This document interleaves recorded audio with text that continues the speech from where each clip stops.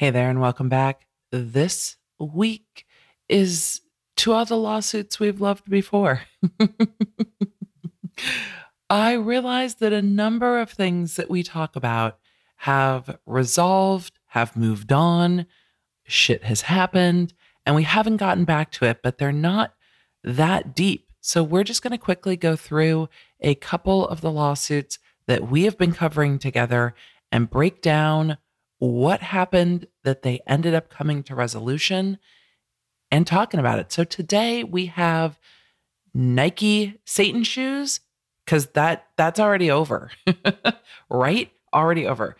Taylor Swift versus Evermore, the Washington State LuLaRoe pyramid scheme case, and the Johnny Depp defamation case in the UK. So that's what we're talking about. We should just go ahead and get into it.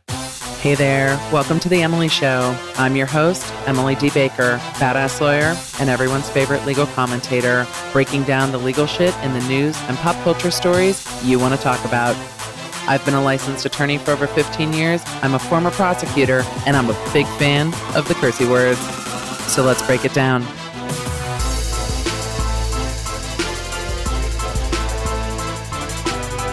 Okay, before we get all the way into it, today's quote is from DMX. If you know me, you know that I love both DMX and DMB. These are musicians whose music has shaped my life, and the passing of DMX made me deeply, deeply sad. So today is a quote from DMX that is just, prophetic for me. Don't believe everything you hear. Don't believe everything you read, and only believe half of what you see.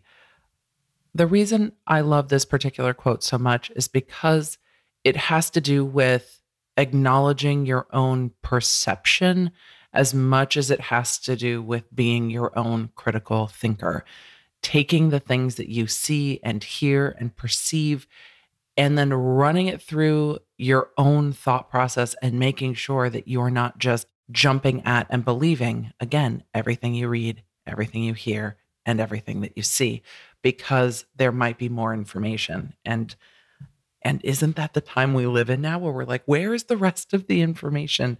I need to know more. And it feels like there's so much that we could know and not enough time. And the more I research news and pop culture stories, the more I'm finding like this circularness in reporting. And I'm like, wait, where is that coming from though?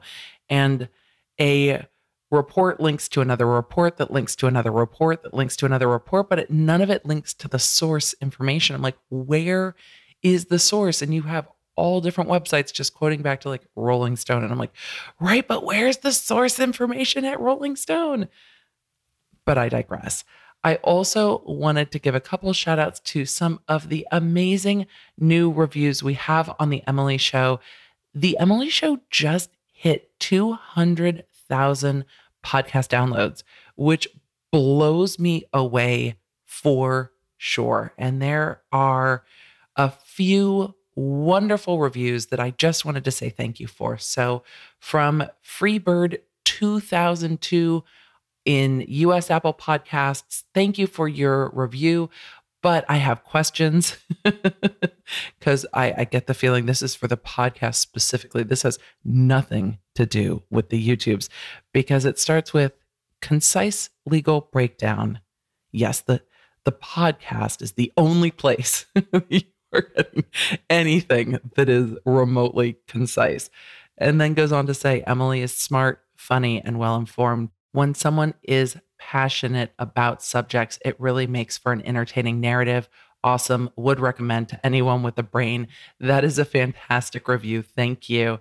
And from JTB330, who said, legal cases explained brilliantly. Love. After listening to you on another podcast, I had to find yours. I did, and you did not disappoint. Your podcasts are detailed, informative, and entertaining. You give the where, what, and when, and how in a logical and easy to understand format. Thank you for that review. That is exactly what I try to do on the podcast. And while there's definitely more of a conversational style, on the longer coverage on YouTube. I really try to make this digestible. And there are going to be a few of you going, how long have we been talking now? And we haven't gotten to the topic. I get it. I get it. But we are going to dive into it. And we do have a bunch of topics, but I wanted to acknowledge those new reviews. And for all of you that are new to the podcast and have found me from my coverage on other podcasts, because I have been OPP everywhere lately. And when I say OPP, I mean, yeah, you know me. I mean other people's podcasts. What did you think I meant? Not that kind of OPP. Other people's podcasts. I have been OPP quite a lot, and I hope to bring you some of those here if you haven't heard me on others. And I do share those on social media. So if you don't follow me at the Emily Baker on Instagram and Twitter, go ahead and do that. That's where I share out all of the latest and greatest conversations that I've had with all different podcast hosts, and they have been absolutely fantastic. Let's talk about Nike and these Satan shoes. What? Yeah, that's over now. It's over. The case has been dismissed. The case has been dismissed with prejudice. On April 9th, attorneys for Nike filed a notice of dismissal with prejudice in the federal court, saying that Nike, by and through undersigned counsel, hereby dismisses with prejudice its claims against defendant Mischief Product Studio, Inc. in the above captioned action, with each party bearing its own cost and attorney's fees in connection with the claims asserted in the complaint. The temporary restraining order issued on April 1st is hereby dissolved. And that's all she wrote. I had to dig into more information about this and went to the news reporting, and all of the reports I saw cited back to the exact same statement by Nike, confirming that a settlement was made and, quote, Mischief altered the shoes without Nike's authorization, but as part of a settlement, Nike asked Mischief, and Mischief agreed to initiate a voluntary recall to buy back any Satan shoes or Jesus shoes for their original retail prices in order to remove them from circulation if any purchasers were confused, or if they otherwise want to return their shoes, they may do so for a full refund. Purchasers who choose not to return their shoes and later encounter a product issue, defect, or health concern should contact Mischief, not Nike. So Nike has said, if you later are upset about the literal blood in the air bladder of this shoe, take it up with Mischief and not Nike. There is no way in hell, pun intended, that anyone is going to recall voluntarily these shoes. That means that somebody would have to choose to send the shoes back to Mischief. These things are selling on eBay for quite a lot of money. One pair did not get sold. It's the pair that was supposed to have a giveaway. I'm sure someone at Mischief has kept them, or the company is going to put them in like a lucite case for prosperity as a trophy of the lawsuit that put them on the map in some kind of a way. But I think Nike realized that, hey, those 665 pairs of shoes really did ship. All over social media, you could find people indicating that they had gotten shipping notifications that their shoes had arrived. So really, if you ever were to look at a case of you can't put the shit back in the horse, this case is it. The shoes were already out in the stream of commerce. Nike got its statement out that it was suing over the shoes and was not connected to them. There wasn't much more to happen. And both Mischief and Nike, I think, came to the realization that the biggest concerns for both parties were being addressed by this. If a buyer really thought that these were an authorized collaboration with Nike and then became angered that they found out that they were lied to or they were misled, then they can go ahead and get their money back from Mischief. And Mischief's like, okay, boomer. We'll go ahead and let them refund the shoes. Okay. We'll see if that happens. I guarantee you that. No, I can't guarantee. Things happen.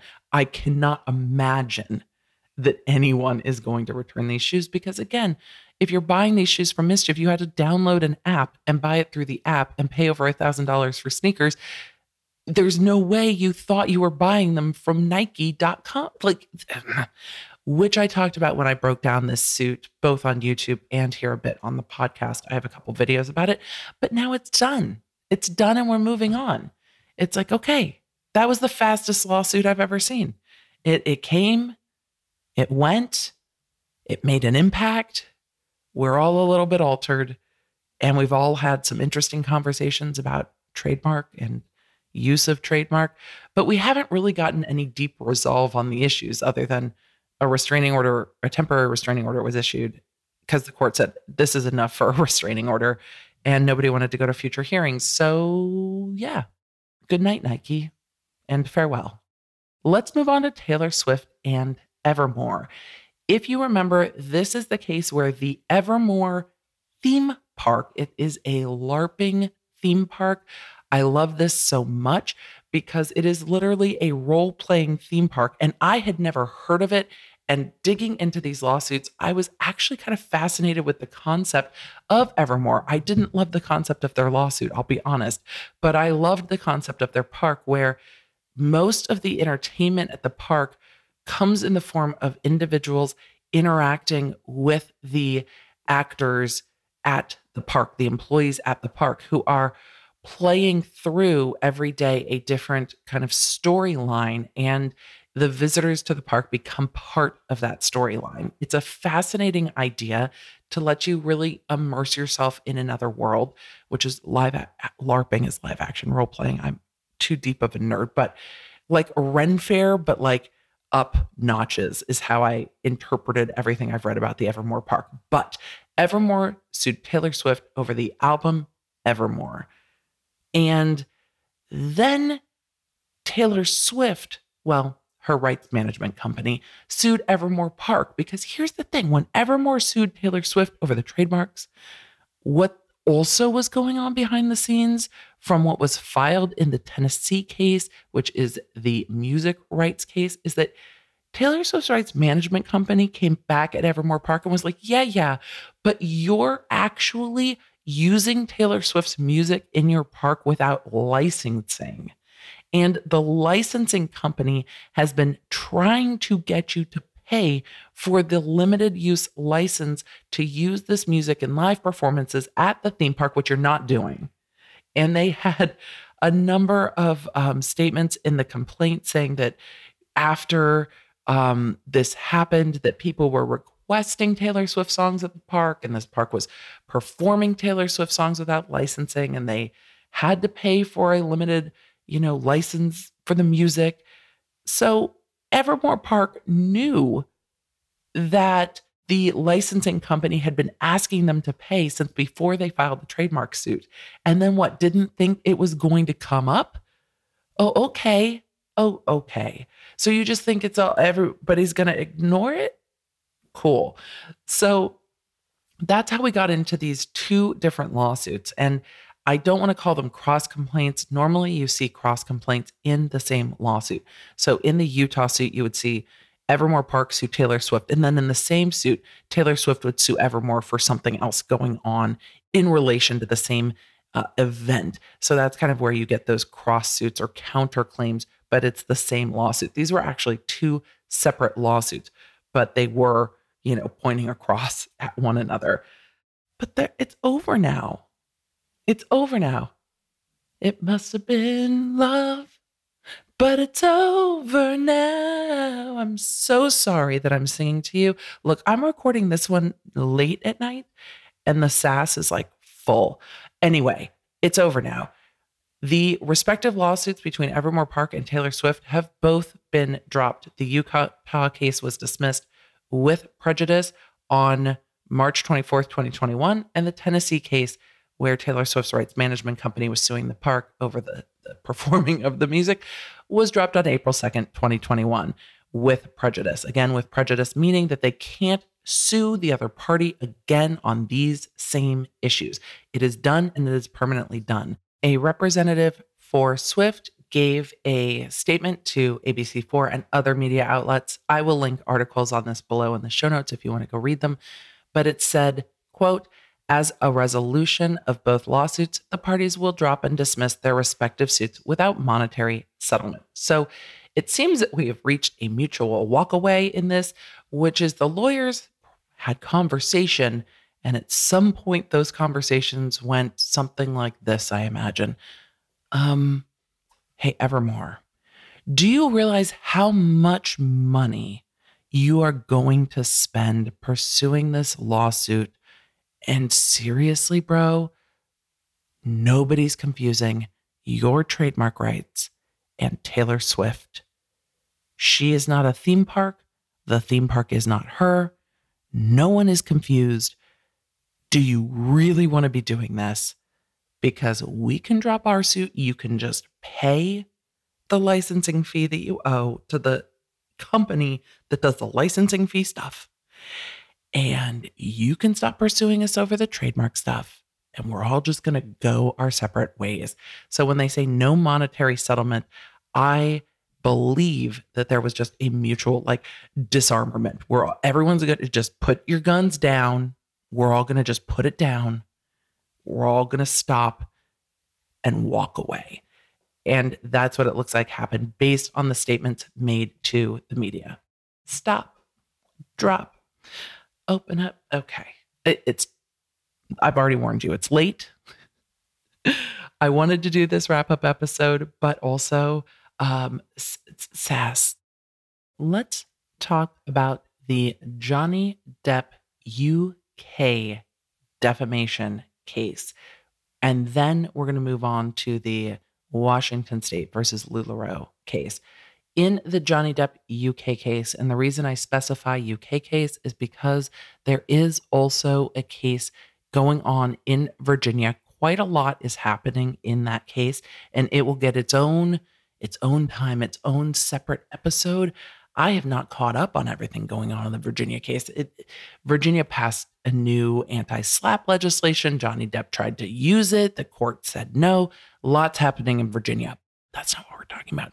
In the UK case, this is the case where Johnny Depp sued The Sun over a headline that was up for 24 hours calling him a wife beater. It went to trial there.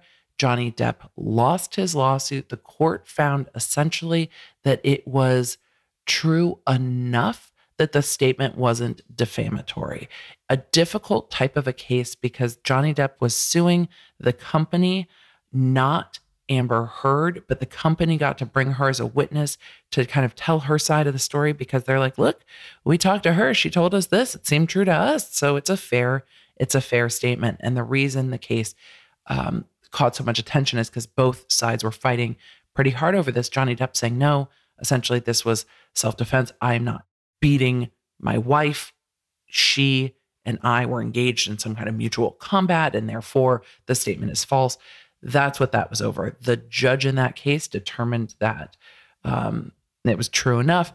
Johnny Depp appealed to bring new information in that case. His attorneys wanted to present new evidence to the court, but a UK appeal is different than the way that the system works in the United States, because in this case, the judge was the finder of fact, and the judge would have to hear the appeal saying, you're right, I was wrong in my determination of these facts, and therefore I'm going to overrule myself. So this was always a difficult ask for Johnny Depp, but he did get permission to file for appeal. So first you have to get permission to ask for an appeal.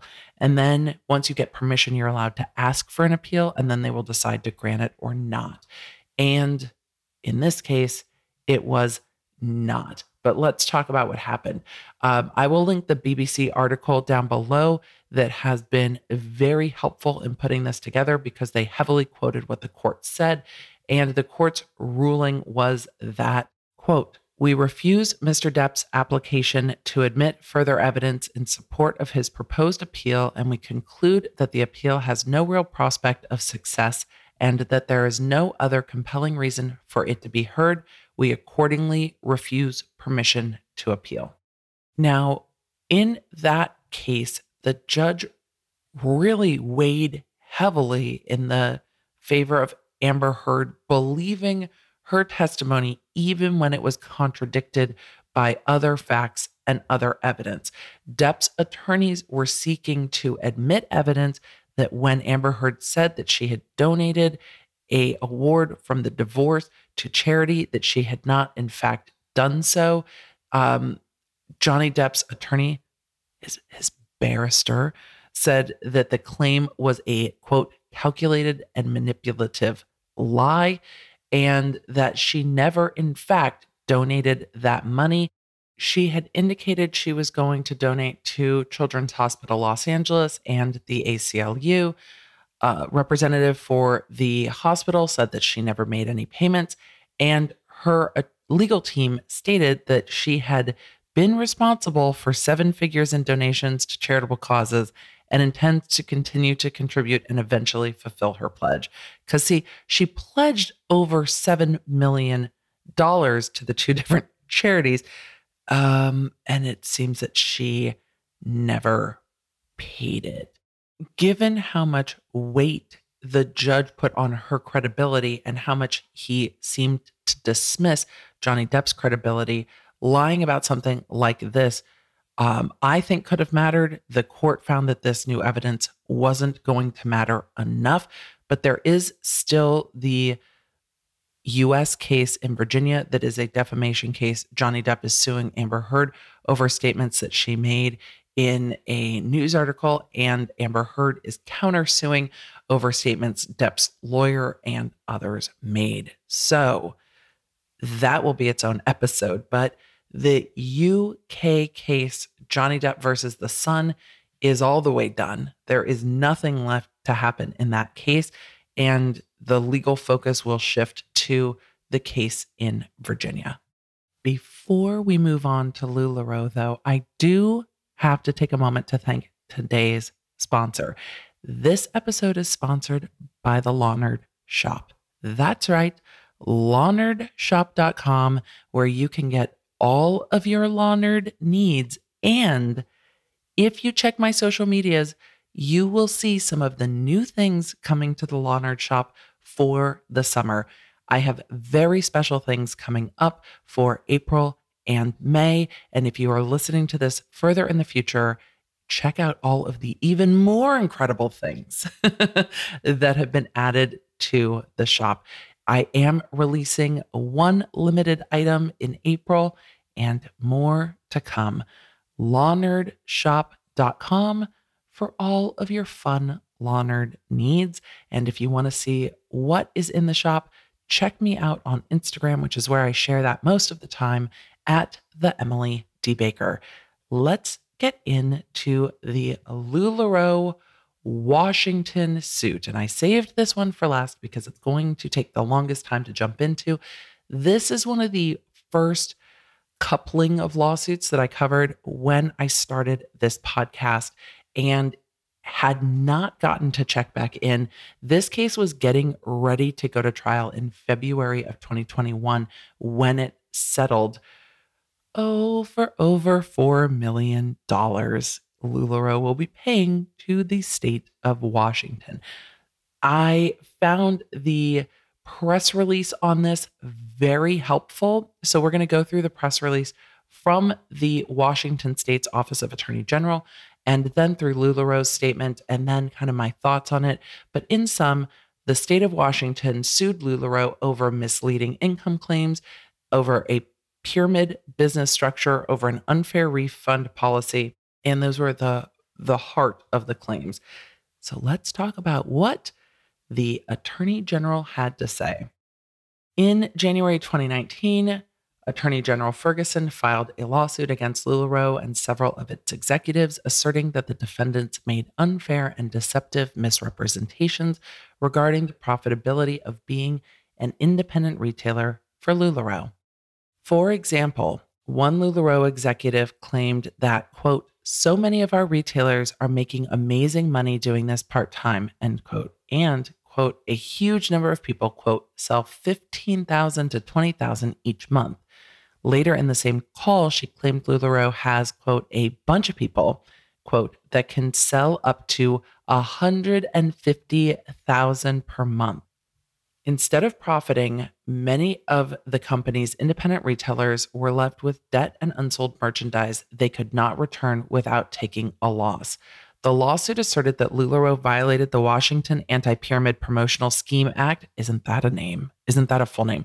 The Anti-Pyramid Promotional Scheme Act and the Consumer Protection Act, in addition to LuLaRoe's deceptive misrepresentations regarding profitability. The lawsuit also claims that there was an unlawful bonus structure and unfair refund policy. The resolution, which was filed in King County Superior Court, prohibits LuLaRoe from operating a pyramid scheme. Additionally, LuLaRoe must be more transparent with retailers to avoid future deception. For example, LuLaRoe must publish an income disclosure statement that accurately details retailer income potential. Now, this is a side note for me, but the Direct Selling Association and federal law generally also requires the same thing. And on most MLM type businesses, you will see income disclosure statements, but it's not just on MLMs that you see the need for income disclosure statements. There are other types of internet marketing companies where income disclosure statements are appropriate and necessary to protect both the business owner and to protect the individuals who are joining into a business opportunity. The press release goes on to say that the Attorney General will provide $4 million to Washingtonians who were deceived by LuLaRoe's business practices. The Attorney General's office estimates that approximately 3,000 Washingtonians will receive checks. Every Washington retailer who lost money under LuLaRoe's pyramid structure will receive restitution. The remaining $750,000 will partially reimburse the AG's office for the cost of investigating the conduct and bringing the lawsuit. Quote, LuLaRoe tricked Washingtonians into buying into its pyramid scheme with deceptive claims and false promises. As a result, thousands lost money and 2 individuals made millions from their scheme. Washingtonians deserve fairness and honesty and accountability for those who don't play by the rules, end quote. Existing LuLaRoe retailers recruit and sponsor new independent retailers who join LuLaRoe's network to sell the company's clothing, brightly colored leggings and such. They're still in business, which is far beyond what I expected. And I don't know how that's going with the last year that we've had, but still an active website, which surprises me. We continue on. The press release goes on to say that since January 2014, more than 3,600 Washingtonians joined LuLaRoe network as retailers. That LuLaRoe required new retailers to purchase an onboarding package costing between $500 and $5,000, depending on the amount and type of inventory included. Retailers could not choose specific sizes or prints of the inventory they bought, but rather were limited in selecting only the style of clothing to purchase, receiving a random assortment of sizes and prints. Which, side note, was always really curious to me because I don't know how you can control what you're doing with your inventory if you have no control of your inventory. So if you are me, I am a more plus sized lady. If I received a whole box of stuff I couldn't ever share or wear, it would be much harder for me to sell than something that worked for me. So it was always just crazy to me that that's how that worked. Moving on in the press release, they talk about the misleading income claims that example advertised retailers could make full-time income on part-time work, that on recruitment events and calls, executives made representations regarding the income or profits earned by their top retailers, implying that such income was representative. And this is where, side note, this is where companies get into problems largely with this when they're saying a huge number of people, most people, instead of saying results not typical, a small percent of people or some can, this was saying a huge number of people sell between 15K and 20K a month. It's so great. It's a crazy, incredible opportunity. Yay for you, girl boss. However, if that's not accurate, then that's deceptive income claims and deceptive marketing. In the press release, it states that one former LuLaRoe retailer said she became a retailer after hearing founder Deanne Brady described how, quote, women rescued their families during financial crisis by selling LuLaRoe. LuLaRoe, however, did not live up to those expectations, resulting in a, quote, big loss for her and her family. Ferguson asserted that LuLaRoe's profitability claims were unfair and deceptive, violating the Consumer Protection Act. The press release describes LuLaRoe's pyramid structure in the following way, saying that LuLaRoe's structure ensured that the highest ranking retailers would earn income by recruiting retailers in the lower categories. This allowed two LuLaRoe retailers who each had hundreds of recruits in their, quote, downlines to make more than $5 million in profit collectively between 2016 and 2019, while at the same time, more than a third of retailers reported losses. At a LuLaRoe event in late 2017, one of the top retailers acknowledged, quote, I got overpaid while people on my team were failing. Direct selling businesses sometimes provide incentives for existing retailers to recruit additional retailers. When the company offers retailers the right or opportunity to earn compensation primarily derived from recruitment rather than retail sales to consumers, the company is a pyramid scheme under the Washington Anti-Pyramid Promotional Scheme Act. Now, it's interesting to me how clearly they put it, and this really does just break down exactly what the difference is between a MLM business that is operating in a legitimate way. And I know there are those that feel that no MLM is legitimate, and I get that, but there are network marketing and MLM companies that operate not illegal pyramid schemes, but it really defines that when the scheme makes the most money out of recruitment and not retail sales, that is when you have a problem. And the compensation structure of LuLaRoe did change because of lawsuits like this one. The press release goes on to say that in a LuLaRoe webinar, a LuLaRoe executive explained that a 2017 change in policy came about because of LuLaRoe's, quote, need to get away from being a pyramid scheme, end quote. Even after those changes, the lawsuit alleged LuLaRoe continued to offer an opportunity to earn rewards based primarily on recruitment and to encourage and incentivize recruitment over retail sales. And again, that's where LuLaRoe stepped on it. But I love that one of their executives just said, you know, we need to just go ahead and get away from being a pyramid scheme. Holy shit with that. The press release goes on to talk about the unfair refund policy, saying that LuLaRoe's repurchase policy allowed retailers who wished to stop selling its merchandise to receive a 90% refund for some unsold inventory purchased within the last year. Despite LuLaRoe's claims, many retailers did not receive the promised 90%, and some received no refund at all. The process was so complex and the refund amounts were so arbitrary and unpredictable that retailers began referring to refund calculators such as LuLaMath. Many retailers who returned items waited months before receiving their refunds.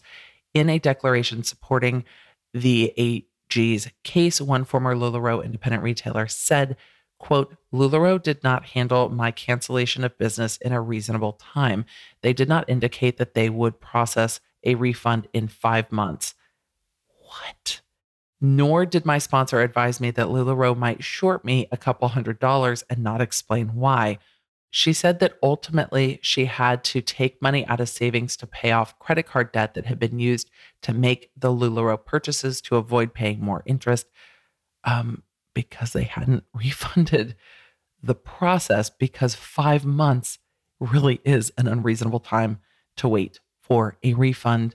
It goes on to say that another consultant was told that thousands of dollars worth of inventory was ineligible for a refund because she had swapped her merchandise with another consultant through a feature LuLaRoe made available on its own app. Let's talk about how this resolved. Under the terms of the resolution, LuLaRoe must pay $4.75 million to the Attorney General's office. We've heard that $4 million will be used to pay restitution to those 3,000 individuals from Washington. The additional $750,000 will go to compensate the AG's office for the investigation and the cost of litigation. That The AG is providing financial payments to LuLaRoe retailers who lost money or who may have quit their jobs or sacrificed opportunities as a result of LuLaRoe's deception, but who failed to make a full-time income as LuLaRoe promised. The Attorney General's office estimates there are 3,000 Washingtonians that will receive checks.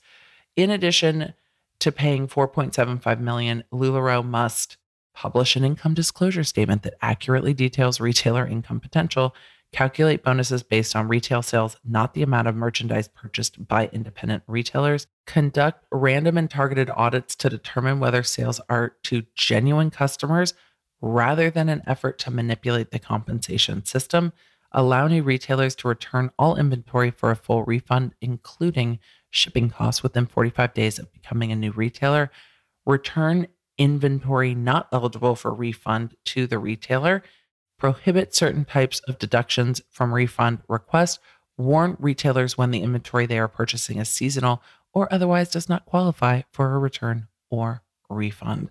LuLaRoe also made a statement on this, and it's so interesting, the different perspectives on how this went down, because this suit has been going on for years and was getting ready to run up to trial and had part of it already go up on appeal. So this was being litigated, hotly litigated when it resolved.